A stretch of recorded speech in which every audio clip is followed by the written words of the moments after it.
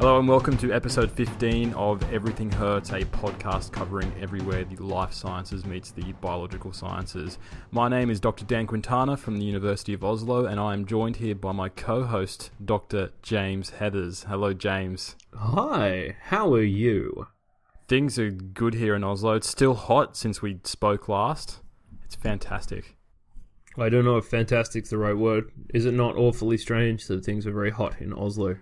Yeah, it is a little bit actually. You know, where I spoke to someone about, I was saying, oh, gee, I wish I had a fly screen, and they looked at me a bit weird. And then I explained, the concept of.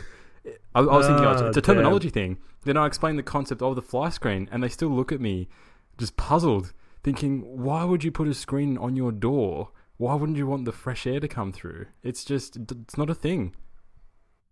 Well, I guess there is only a few weeks of the year that flies and other insects are actually a problem. Yeah, I suppose so. It's not exactly Sandfly Central, is it? No, not quite. So today we are going to be talking software and coding. I'm bad at coding. Are you? Yes. But don't you do it a lot? Yes, of course. But when you say bad, you still get the job done. Yes. I'm just saying I consider myself to be an amateur. Okay. My code is bad. It diverges a lot from the professional examples that I see.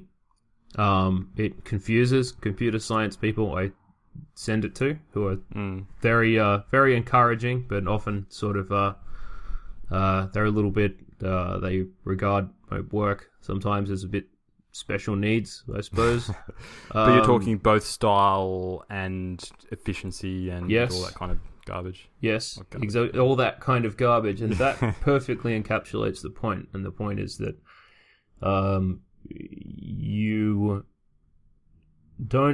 you're not coding in the service of someone else's problems a lot of the time. If you're going to write in any language to solve scientific problems, a lot of the time it's to its own end. You're not being told someone's going to put you in and go, all right, there's a problem, you need to solve it in this particular way. I expect you to possess these skills. You say, well, there's a problem that needs solving, and the coding will fit specifically to the problem that's my decision. And if it's too difficult, the moment it's outside my area, it's something that I can't do. Either I go and get someone else or I do it myself. Now, because an awful lot of problems are very simple, there's an awful lot you can solve yourself with your bad code. Yeah. So I'll give you an example. I had people in we were in Melbourne of some years ago, and they were in a very heavy duty life science lab. I can't remember what they did. It was they had one of those amazing super broad array patch clamping things where they're doing 96 cells at the same time. And one of the people was very proud that some engineers had written their utils that allowed them to control everything in MATLAB, and it was easy to understand. And I looked at it, and I was even worse at putting any language together than I am now. And I looked at it and thought, oh, this is relatively straightforward. I started talking to the guy. We talked about it for a while, and after a few minutes, he went, oh, you understand it very well. Oh, you understand it about as well as we do. Yeah, you could work here. And I went, wow, that's an interesting sentence to hear. But it wasn't trying to be disingenuous. It's simply the matter of when you have a little bit of skill, you really get onto the whole Pareto principle on something like this, the whole 80-20 thing. Yeah. A tiny amount of ability that's reasonably embarrassing by normal professional standards has an enormous amount of utility. Yeah, and I've continually found that in a lot of contexts. That's my introduction. I found that to be the same thing, particularly in my circumstances, learning how to do coding within R. That first sort of speed hump, getting over that initial difficulty, took ages, but then once you get there, you get to a point where you have, you can serviceably do most things out there, but then you have to work a lot harder to get to that final 20%. And it's enough to kind of communicate with other people and they know what you're doing. They might kind of go, oh, yeah, you did that. Oh, I wouldn't do that. Is there a Stack Overflow for MATLAB? Is there a what? Stack Overflow, that online. There's a shitload of things. Are there not? Surely there are MATLAB things on Stack Overflow, sure. But the MathWorks website also has a lot of its own stuff. Okay. It's I think Stack Overflow is for everything. Surely. But I think they have special sort of areas for R or MATLAB or different coding languages. Yeah, you just tag it with whatever language.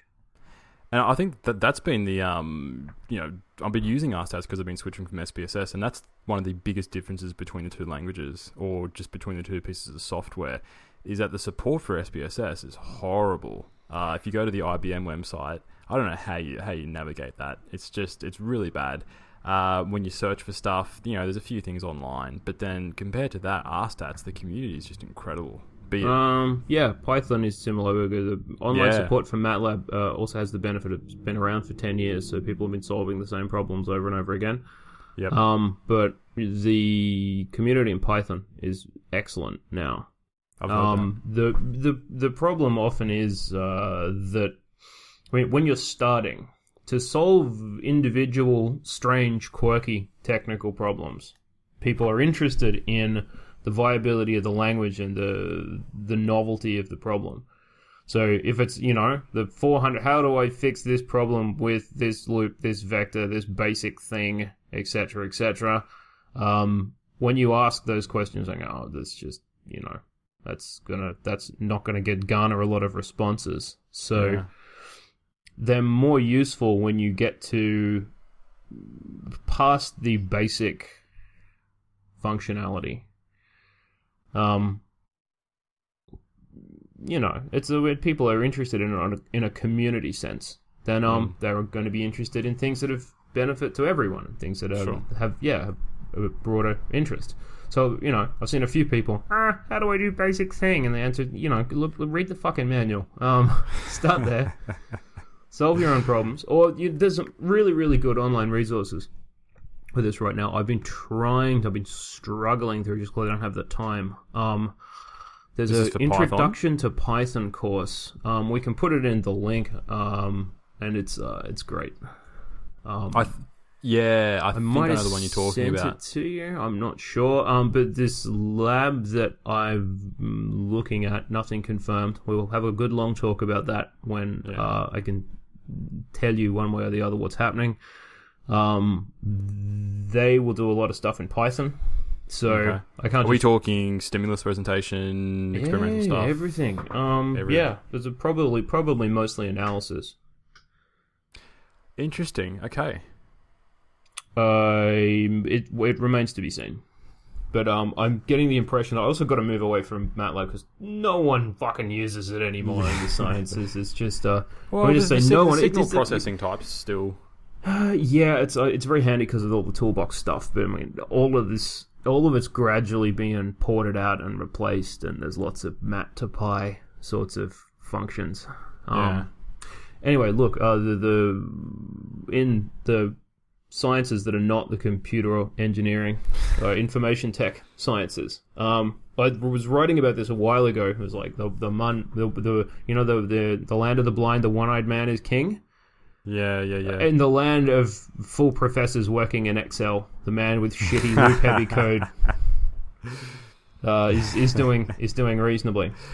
But look, it's how important would you say learning to manipulate any language is for the scientific process?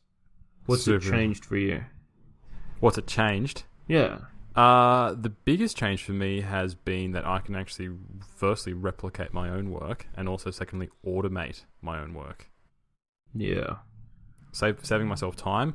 One thing I've been doing now is actually automating how my results, the output of my results. You know, we spoke about your Grim preprint, which is out last episode. Yeah. And a lot of these errors were purely just stupid, but honest. Oh, stupid, a lot of it. transcription is errors. a lot of it is bad data management. Yeah. Yeah, and one of the ways you can actually secure that you're not going to make those errors is actually standardizing and automating how you export your work. Yeah, for sure. Yeah. So one thing I've started to do in R is I mean, if you're copying things between spreadsheets or some shit like that, 21st century, please. Yeah, mistakes are going to happen if you're purely, copy and pasting or just reading what it says on that one screen and transferring the other screen. But by using R Markdown, I've actually been able to export all the results, either in table form or in written form, and it's excellent. And then if a collaborator goes, I think you should try this analysis, then it's a matter of just going back to the code, tweaking it, and then the output comes out a little bit different, but at least it's all standardized. That has been a massive change. And also just the flexibility of R. With SPSS, you can do a fair bit of things. You can tweak what you're doing with stats. But the flexibility that you can get, mashing together two packages and getting the best bits of one, actually looking into the package and pulling out the code. Do you like SPSS? No, I mean it's what I learnt in. Does anyone like SPSS?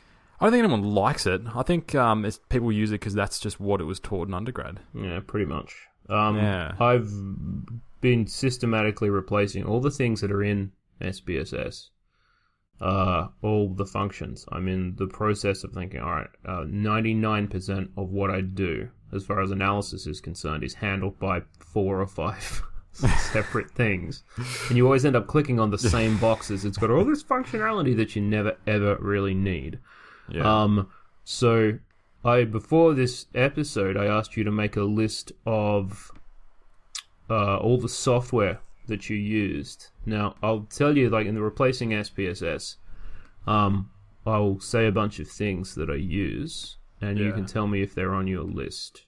Go. So, for basic descriptive statistic things that are not the actual, it doesn't matter, really.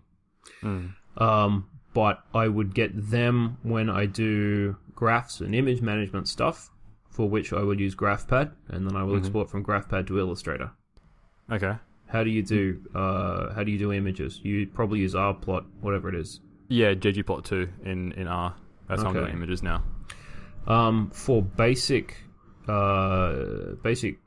t-test, extremely straightforward stuff, I will use JASP now, because it's extremely straightforward. I would use either JASP or R. Yeah. Yeah. For anything even slightly more complicated, like let's say a repeated measures ANOVA with a covariant,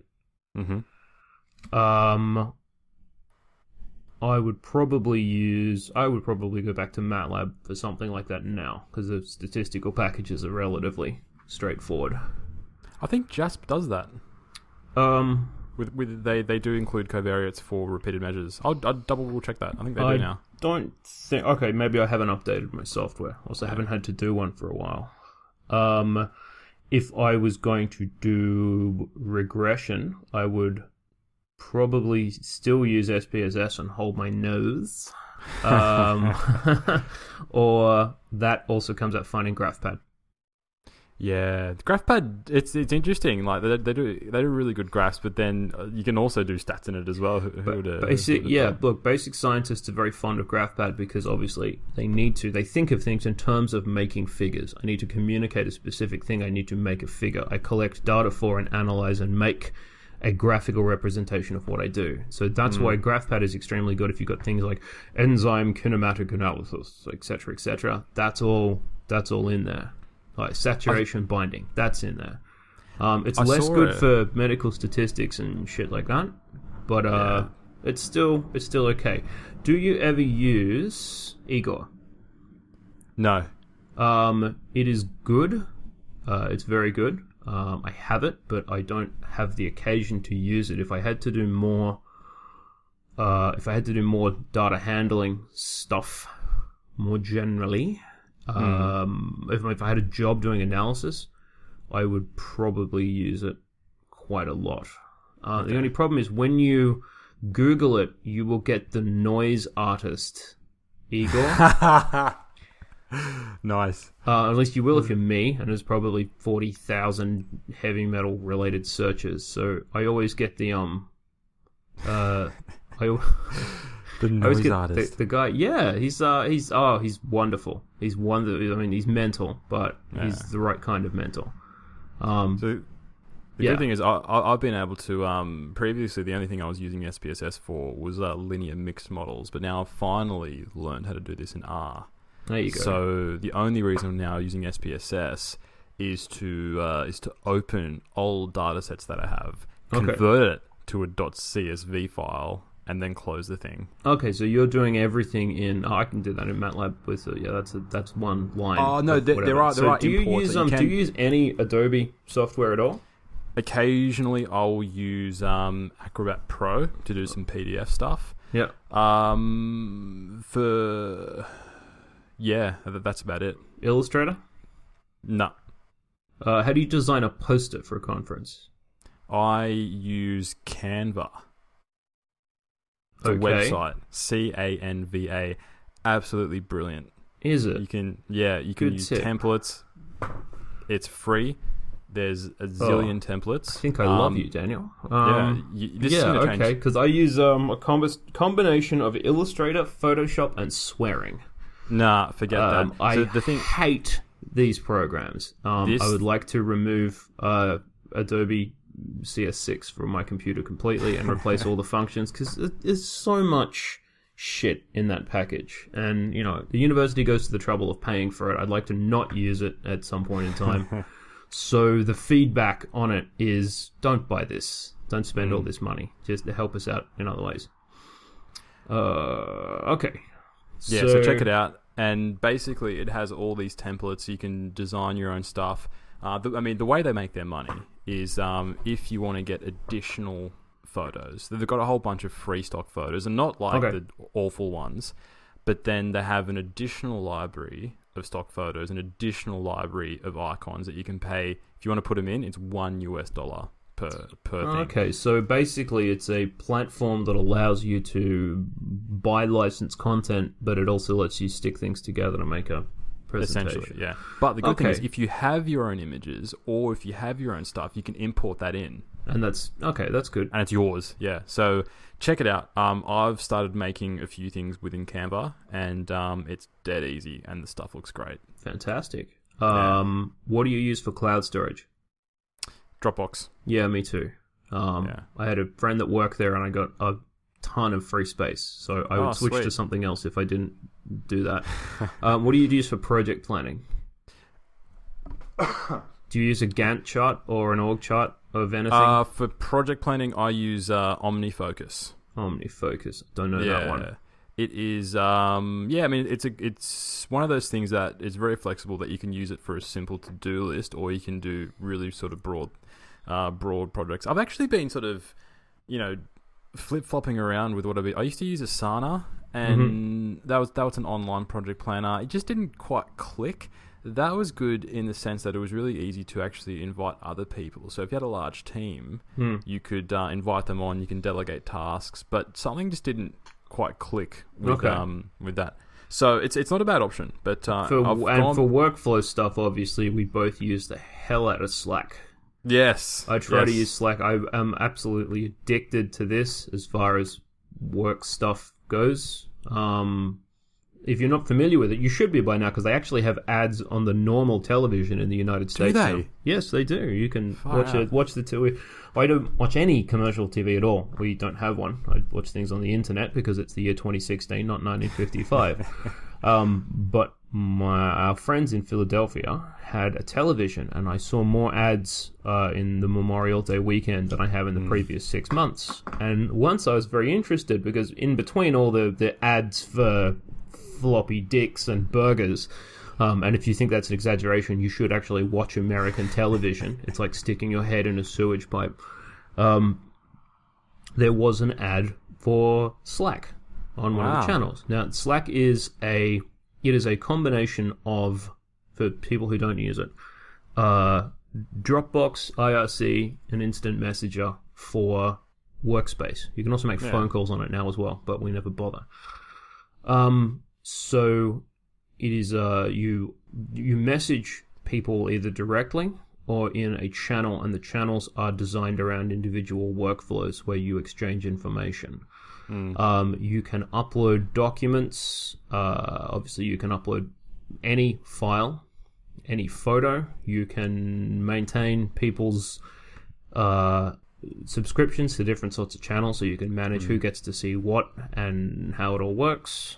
It also means that everything's in the same place, organized by topic. So if we have a project, the project will generally have its own channel, and when the paper's accepted, there's nothing we need out of the channel anymore, so the channel's scrubbed out of the Slack. It's still there in some archives somewhere, but it's gone from the thing, so you clear it out of your workspace. Oh, it's completely changed how I've done research and how I collaborate. Not only just with single people like yourself and the papers we've worked on, but my team here in Oslo basically have a rule, is that if we're talking to each other internally, we're using Slack. The only time we use email is if we're emailing someone sort of... I use email to forward other people's email who should have the decency to Slack me in the first place. Yeah. And also for talking to the world. Email for me is like people, turn up out of wherever and they want to have a conversation. That's what the email's for. I like that. Yeah.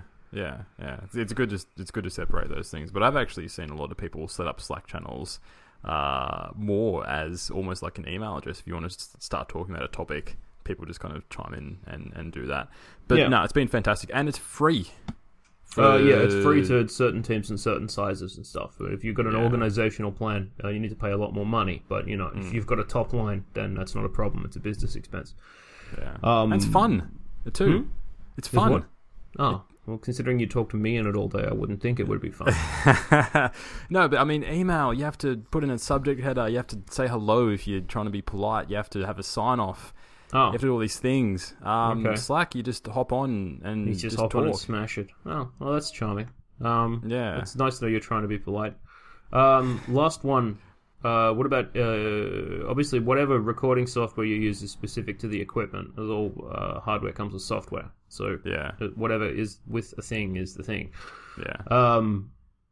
One thing that has been experimental presentation software, which I assume you still need. What do you use? I use ePrime and I hate it. Yes. ePrime is shit. So if you're listening out there, you can hashtag them in whatever filthy Twitter business you end up pushing them out. You can tell them, I think, that your software has herpes, basically. Your software is herpes. Maybe not plural herpes. Your software is a herpy. It's that's me communicating with the world. It's what we've used in the scanner. It's one of those things that we've used it. It's stable, so we just keep using it. Yep. However, outside of the scanner, we still continued using it, but now I am teaching myself to use CircuitPy for experimental presentations. Yeah, that's another good benefit of moving to Python. I still use Inquisit, which, because I started off using it in my masters, it's a little bit clunky. I don't mind it. I've got. Yeah, it's fine. You can do, if you know what you're doing, you can do relatively sophisticated experiments. Obviously, for heart ratey, nervy sorts of things, the TTL signaling stuff is very good. It's very accurate. So we were getting sub-millisecond timing coming out of it. They only say it'll work to a millisecond, but it was coming out ridiculously good. Yeah. Obviously, I haven't had to run an experiment like that in a while, but I still have the software current, and I've done other work in it for people, etc., etc. What else? The only last specific thing is probably Cubios, which is an HRV-specific analysis package that I'm assuming you use sometimes when the need arises. It's more convenient. It's easier than other things, and it doesn't crash. Super convenient. So I either use that or Acknowledge, which comes with AD Instruments. Yeah. So that's some good software, particularly when it comes to it's got some good signal processing stuff. Not as specialized as other software, but it's a good jack of all trades type approach. But yeah, but Kubios is great. Open it up, import your interval data, and wait. Yeah, I think they're presently. Hang on. Acknowledges Biopack. Just one thing. No, Yeah. that's my mistake. You were right. They are Biopack, Right. not AD Instruments. Yeah, no, you're right. Yeah, it's I don't use it normally, but if I move to Biopack hardware, I'll have to. All right, now the point of all of this is all the stuff that we've just said is we don't even work in particularly, it's not heavy-duty technical fields a lot of the time, but we've just named about 20 individual pieces of software. And if you took away any one of them, it would make your life fairly difficult. So that's a pretty good testament to if you want to actually run your own research, if you want to boss your own results and collect your own stuff. If you're anywhere out of the really boggo end of the write things down on a piece of paper social sciences, you very quickly end up having a little sideline set of skills in using of this stuff. And I'm sure there's another 50 pieces of software that we've used at some point in time. If you ended up being stuck back in front of it, you could use it again. Yeah. Well, that's the framework I think you've got to think about this stuff. It's now its own skill set thing. And at any point in time, you could be on a project or offered a job or whatever else where someone says, can you use ABC? And you don't necessarily have to know how to use it, but in my opinion, you have to be able to figure out how to use it quicker than they can figure out that you don't know. That's gold. Yeah, so, and the more things that you've had to start using from scratch, the more stuff you've had to figure out, the easier that's going to be. Should we take a break? Let's do it. Break.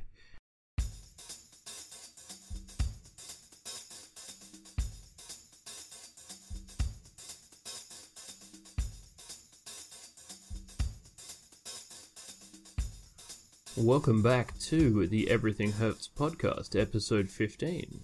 I am still the partially functional Dr. James Heathers, and sitting in the chair on the other side of the world is the largely constructed of herring corpus of Dr. Daniel Santiago Quintana.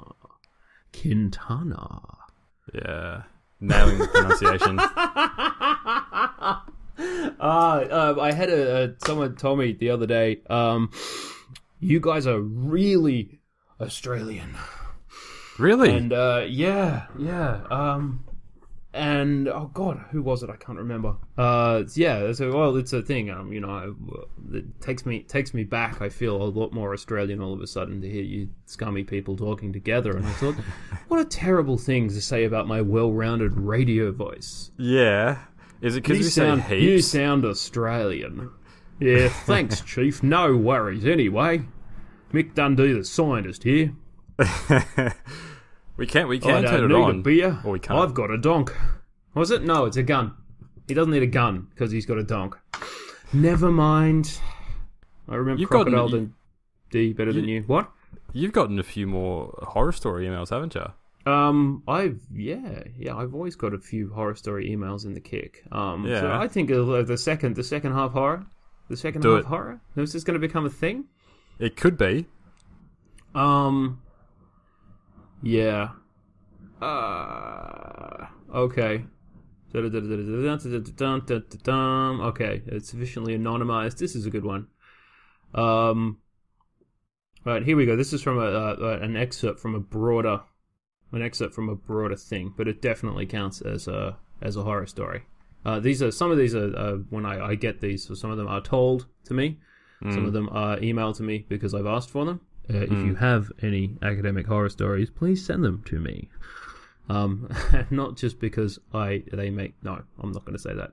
They don't make me laugh at all. I think they're useful for other people to know. It puts the job of academicizing in perspective. Anyway, this is a story from a guy's PhD. All right, from my faculty and supervisory team were quite happy to employ me as a casual tutor and lecturer to such an extent that my paid work left no time for study or any semblance of work-life balance. These same people were surprised when I had to extend my candidature in order to get my thesis done properly.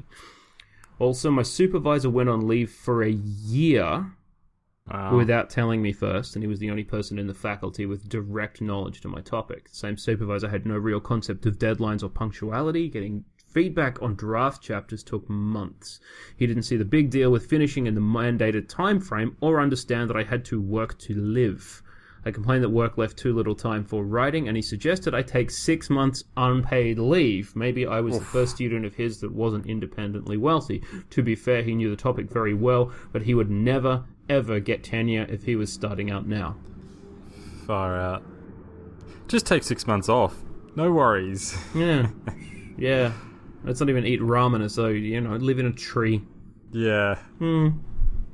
Whatever. Whatever you like. Yeah, that's, people are... One of the problems with this in general is that there are an enormous amount of vocal academics. I mean, you have to, especially in science, you have to communicate things a great deal. Part of your job involves external communication. So there's an awful lot of people talking about problems like this who are on the internet, who decry such behavior. This and that, and everything should be fixed. The problem is not the people that you do see. The problem is the people that you don't see.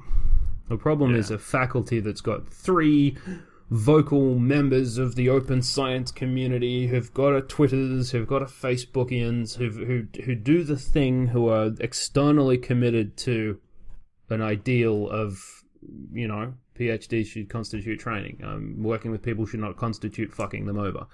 Yeah. Everyone works to their mutual benefit. Up the Republic goes science, etc., etc. You've got 3 people like that, and you've got 80 people who have absolutely no broader engagement whatsoever, who could range from fantastic people with no interest engagement to total trolls.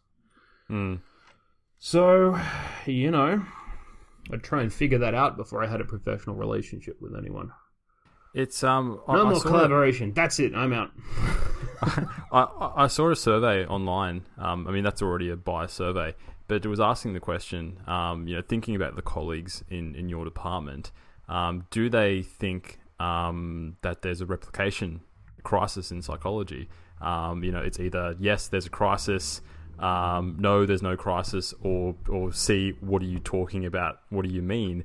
And there was about 20% had the response of, I spoke to a few colleagues, and they're like, what is this thing that you're talking about, this replication crisis? It just, so many people are just incredibly out of the loop. And, typically these things would be communicated within journals, but journals are slow like molasses. So only now are journals starting to talk about that there's that special issue in BMC Psychology, which is I think it's not finished, but there's a lot of articles that are coming out which are talking about the there's a fly that's landed on the webcam camera.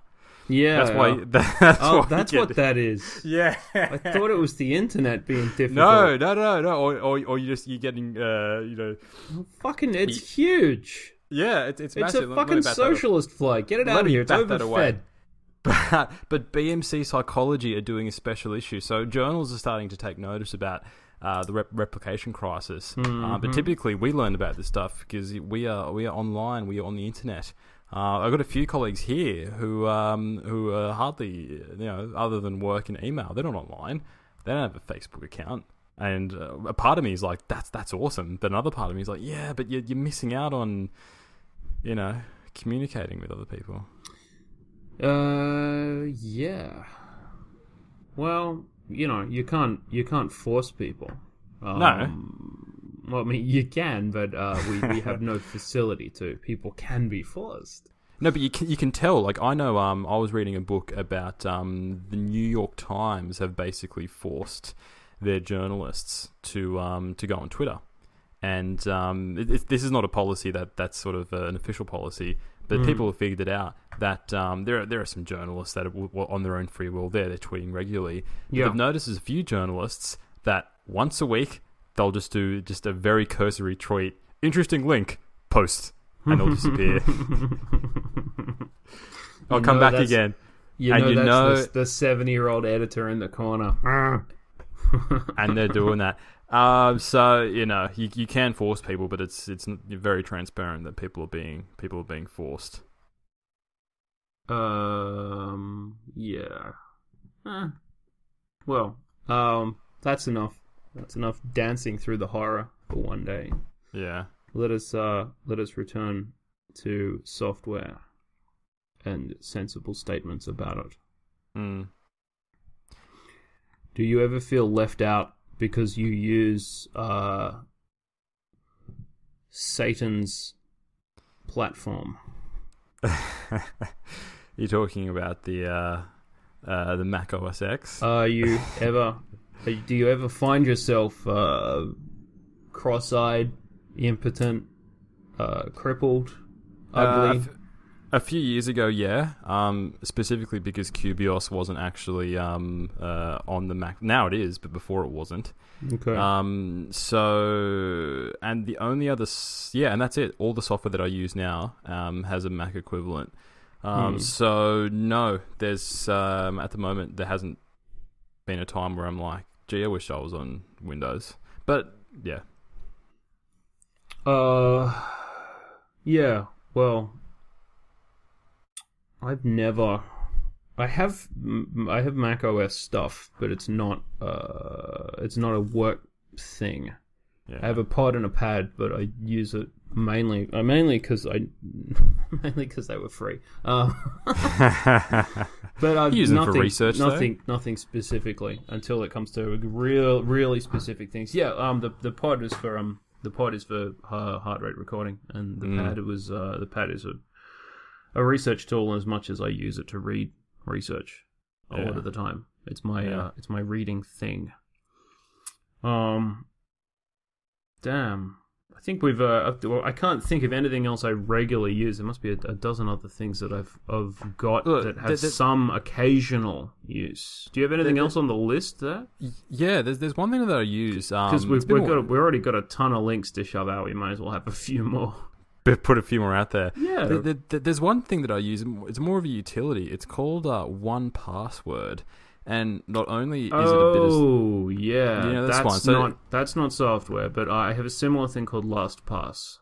Yeah, very similar. So as well as storing your passwords, it can also generate very long and impossible to crack passwords. But the most important thing is it actually helps you store different passwords. You know, every week you hear a story, database hacked. I actually saw a story today, MySpace hacked, and I'm like, is this an article from 10 years ago? But apparently people are still using MySpace. But I think, and one thing that we've briefly spoken about before is Papers, which is something that I use regularly. This Papers, yeah, I keep meaning to go and organize all my papers, and I keep not organizing my papers. The good thing about Papers is that if you say this is my Papers folder, it'll actually go through and attempt to pull the DOIs from all the papers and get all the metadata for you. Yeah, that I like. Yeah, so that is really cool. And then you can use that for citations. So you're writing it, as well as having the software to actually look at the papers, highlight, put notes on, whatever, then you can use that exact same software to format your citations in your paper as well. So very handy. And you can sync up with your iPad and do all that kind of stuff there. So big fan of Papers. Actually, we completely left out citation managers, didn't we? All right. Yeah. I'll say 5, and then you can tell me first whether or not you've used them, and if you have, whether or not you like them. So 1 is Papers. Yes. Because this is something we've got far too much experience with. 2 is Zotero. I used it a long time ago. Stopped using it. I don't know why. It's probably gotten better, but I don't know. Almost exactly the same answer here. I used it a while ago. Hated it. Wanted it to get in the C. Got very angry with it. Stopped using it. 3. EndNote. Yeah, I use it sometimes. My whole library is in there, and it's what collaborators use. So it's a 50-50 between Papers and EndNote. Yep. And it's gotten better, I have to say. Yes, it has been dramatically improved. The universities, the first platform that's the first one to convince universities to buy site licenses, a lot of the time is the one that wins. Yeah. So, the moment that it's available to you and the software functionality is good and there's support and you get it for free from the university, at that point in time it starts to do very well. Also, the ones that are most international soonest. So I'm in the same situation with EndNote. I have a reasonable library into it. I'm not as careful with keeping my citations together as you. Because you've done it for years and got into good habits, and I've not done it for years and got into really fucking terrible habits. 4, ReadCube. Never used it. I really wanted to like ReadCube, and I got very excited about it and downloaded it and tried to make it work. Yeah. When it came out the first time, it didn't work at all. And I mean at all. I emailed people for support, and they gave me advice that was of absolutely no use whatsoever. I had another go a year later, and it continually failed to do its job, and I became very quickly disillusioned with it. But considering it was supposed to be new, fancy, etc., etc., it drove me absolutely bonkers when it didn't work. So I don't think I'll go back to it because I think it is awful. What about Mendeley? Never used it. I've never used it, but I've heard a lot of good things. And they seem to be, constantly updating. They've got like an iPad app, and no, I've heard good things about it, but I'm yet to use it. Okay. Yeah. Maybe if I've got to choose a platform, it's free from memory, isn't it? Yeah.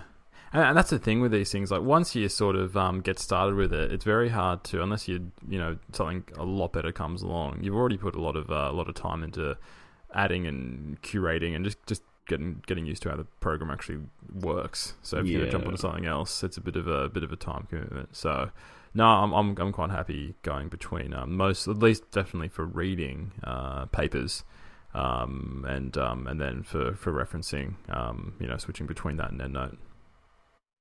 Sure. Yeah. I think. Actually, there is a group of things, and it's funded by a philanthropic organization or something. Am I getting that confused with something else? No, I'm pretty sure Mendeley has now been bought by one of the big publishers. Oh, fantastic! Zotero was the one which is I think you're talking about. But there is another piece of software, which is this is more for word processing. It's called Manuscripts. And it is made... Ooh, now, I don't know this one at all. Yeah, so this one is specifically made for writing manuscripts. It's got its own citation manager. Actually, no, it works hand in hand with papers. It's designed to. Basically, it is specifically designed for writing manuscripts. So it's word processing, takes away all the stuff you don't need from Word when it comes to writing manuscripts. Yep. And is just designed for that. So I've tried a demo. And it works with papers, huh? Yeah. So I tried a demo a few months ago, and I was pretty impressed. And I think they've been updating it, so I'll have to check it out again. It's a paid thing. It's obviously designed to kick into. But they have a trial from what I remember. But yeah, it's cool. I like that. People who have actually gone particularly expensive. It's $40 for a lifetime license. That's pretty. I think yeah. Which means if you wrote 3 big manuscripts in it, you would know whether or not you liked it. So it looks like they're betting on the fact that it's better than other things, which gives me a certain amount of confidence. But it's very difficult to tell. Between different areas, your needs change a lot for manuscripts you need to produce. I think this has been one of those sort of very solid meat and potatoes, boring episodes. There's certain people who might find this useful. But yeah, I think we should make an effort next time to be more scandalous and unpleasant. I think you in particular should make more of an effort the next time to be more scandalous and unpleasant. Just list all my grievances. Yeah, that's a good start. What really grinds my gears, or what really chuckles my penny, or whatever the hoary expression you use for it. Yeah. Have I ever actually made you properly angry? I don't think I have. No, not proper angry. God, damn it! I'm so bad at this. I'm one step ahead. But you're one step ahead by staying zen all the time. Yeah. But we'll wrap up the episode for now. We've spoken about a lot of pieces of software, and we will post all of them on our episode notes, but also our Facebook page as well. All the ones